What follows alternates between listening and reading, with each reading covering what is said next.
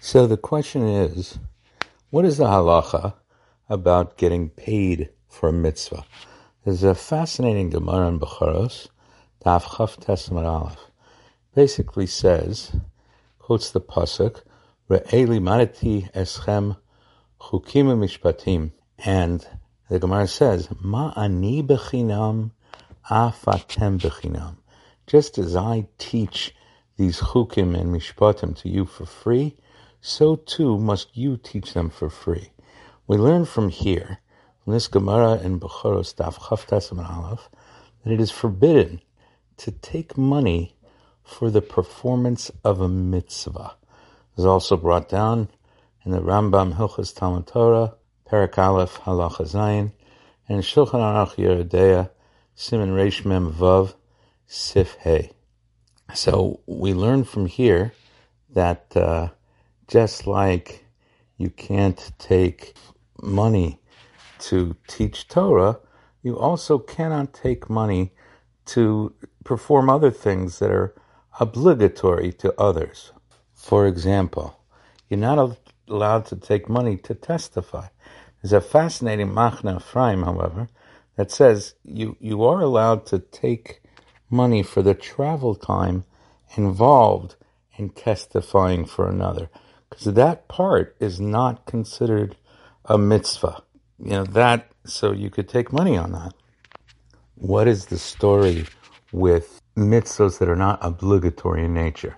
For example, there's no obligation to be a gabbai tzedakah. So under such circumstances, is actually a machlokas, whether if you made a condition beforehand, whether that works or not. This is actually a machlokas. There's an Imre Vina, which says it's still forbidden.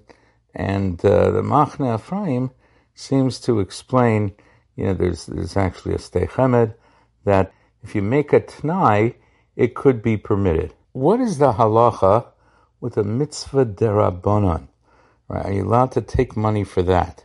Shulchan Aruch Yoreh De'ah, Siman Reish Mem Vav, end of Hey, says that it only really applies to chukim and mishpatim that Moshe Rabbeinu said at Har Sinai. But according to Hagos Maimonides, in Perek Aleph of Hilchos Talmud Torah, Halacha Zayin, would seem that other things would be permitted. There is an opinion that says, Mitzvahs ben Adam l'chavero, so the Torah did not forbid taking payment for that.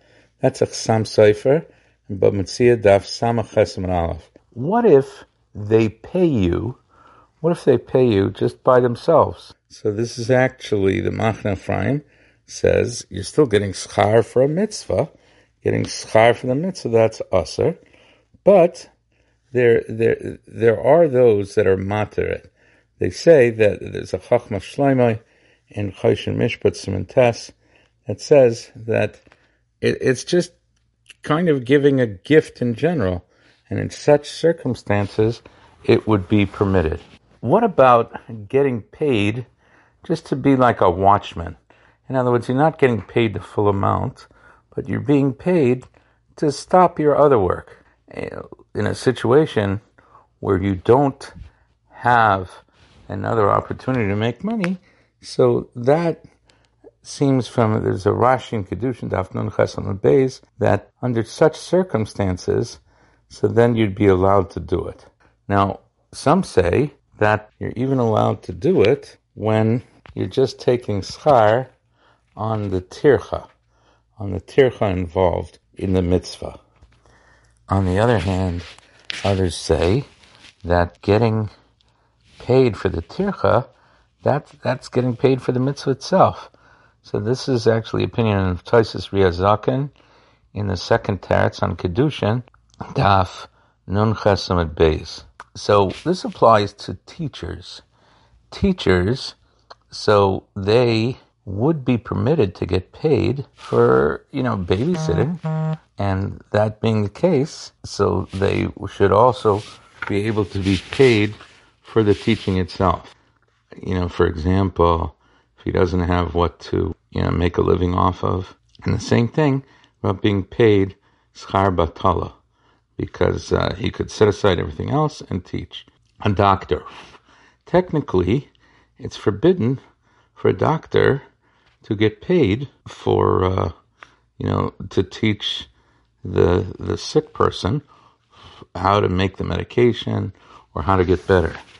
But if it's getting paid for a tircha, let's say you got to go to the house, go to the doctor's office, so then it would be permitted to get paid for that. And that's also Shulchan Aruch and Shin Lamed Vav in Yoreh De'ah. If he made a condition that he does not want to cure for free, so then he could accept payment based on this condition. This is in Sif Gimel in the Shulchan Aruch, and it's based on the Lashon of the Ramban. What about a Rav? A Rav, they hired him in a community to be a dayan, so he's allowed to accept money for this. The fact that he agreed to be a permanent fixture there, because he's not obligated to be permanent. Rather, any din, they could go to him. And the fact that he's there permanently is something that he's not obligated to do, and therefore he can get paid for that. Technically speaking, it could be that a Rav, it would be usher to get money for his psakim that are based on, dinei mamonos or dinei eser v'heter. But if he's being hired to be a Rav to act in an advisory capacity, so then, or to know what halacha is which, so under such circumstances, it would seem that he could be paid if this tefillin is kosher or not. You're not obligated under such circumstances to issue an opinion. So therefore, since he wouldn't be obligated, he could be paid for that. A Rav who sets aside all his business, so he can get paid. This is now his parnasa.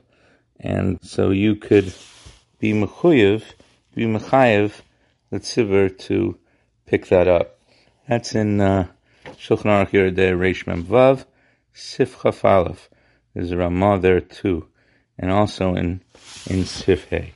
There's also a Chachma Shleimai in Choshen Mishpat Siman Tes, which says that the whole Isser of a dayan to accept money is when he forces the din on the two balei din. But if they come to him, willingly, so he's allowed to give a psak, and they're allowed to pay him for that, because that's considered like a matana. This is the Chachma Shleimai, the Choshen Mishpat Siman Tes. What about making a get? So making a get, so that it would seem that it's aser, because why is that aser? Because it's getting paid for learning and paskening, and this is actually Rav Ovadia Bartenura in Bechorus Perek Daled Mishnah Vav, and it's brought down in Shulchan Aruch Even Ezer Siman Kuf Nun Daled. The Rav Shulchan Aruch in Hilchos Shchita also writes that it's a hora, and therefore, it's within the category of ma'ani b'chinam, afatem b'chinam. Just as I do it for free, you should also do it for free. There is, however, an opinion that says you're now doing work, and you're not obligated to write it anyway. So since you're not obligated to write it anyway, so then it's mutter. This is the Ramah in Even Ezer Seder Aget Sif Daled. There's a Pischei Tshuva there as well that explains why it would be permitted. What about learning Shechita? So it's forbidden for Rav to show what the Sheichet needs in order to give Muksav Kabbalah, because he's obligated to do this, right? This is a psak. Shechita is not something that is voluntary or not. They have to know it. So he's obligated to teach him. But again, if he's got another profession, he's setting it aside, so then it would be permitted to do so. This is the psak of the Rav Shulchan Aruch in Yoreh De'ah. What about nowadays? So the Rambam, of course, writes that it's also for Rabbonim and for Talmidei Chachamim to accept money from the tzibur because of their Torah. This is a position that the Rambam writes, but it's very difficult to keep nowadays. With Moshe Feinstein applied the dictum of Eis Lasa, Eis Lashem, Ferus Arasecha. So, now we don't necessarily follow the Rambam's view and we permit it. Let's say you went ahead and you did it. Let's say you were done, you ruled in a case for money, or you did it some other thing. So some say that for paskening, so that's an Issa D'Oraisa, and you violated it, and the din that you ruled is not valid. So this is actually a machlokes. It depends whether it's actually a Torah prohibition or not. But regardless, this is the issue. We should be very careful about it and make sure that there's always a heter in any time we're doing such a thing.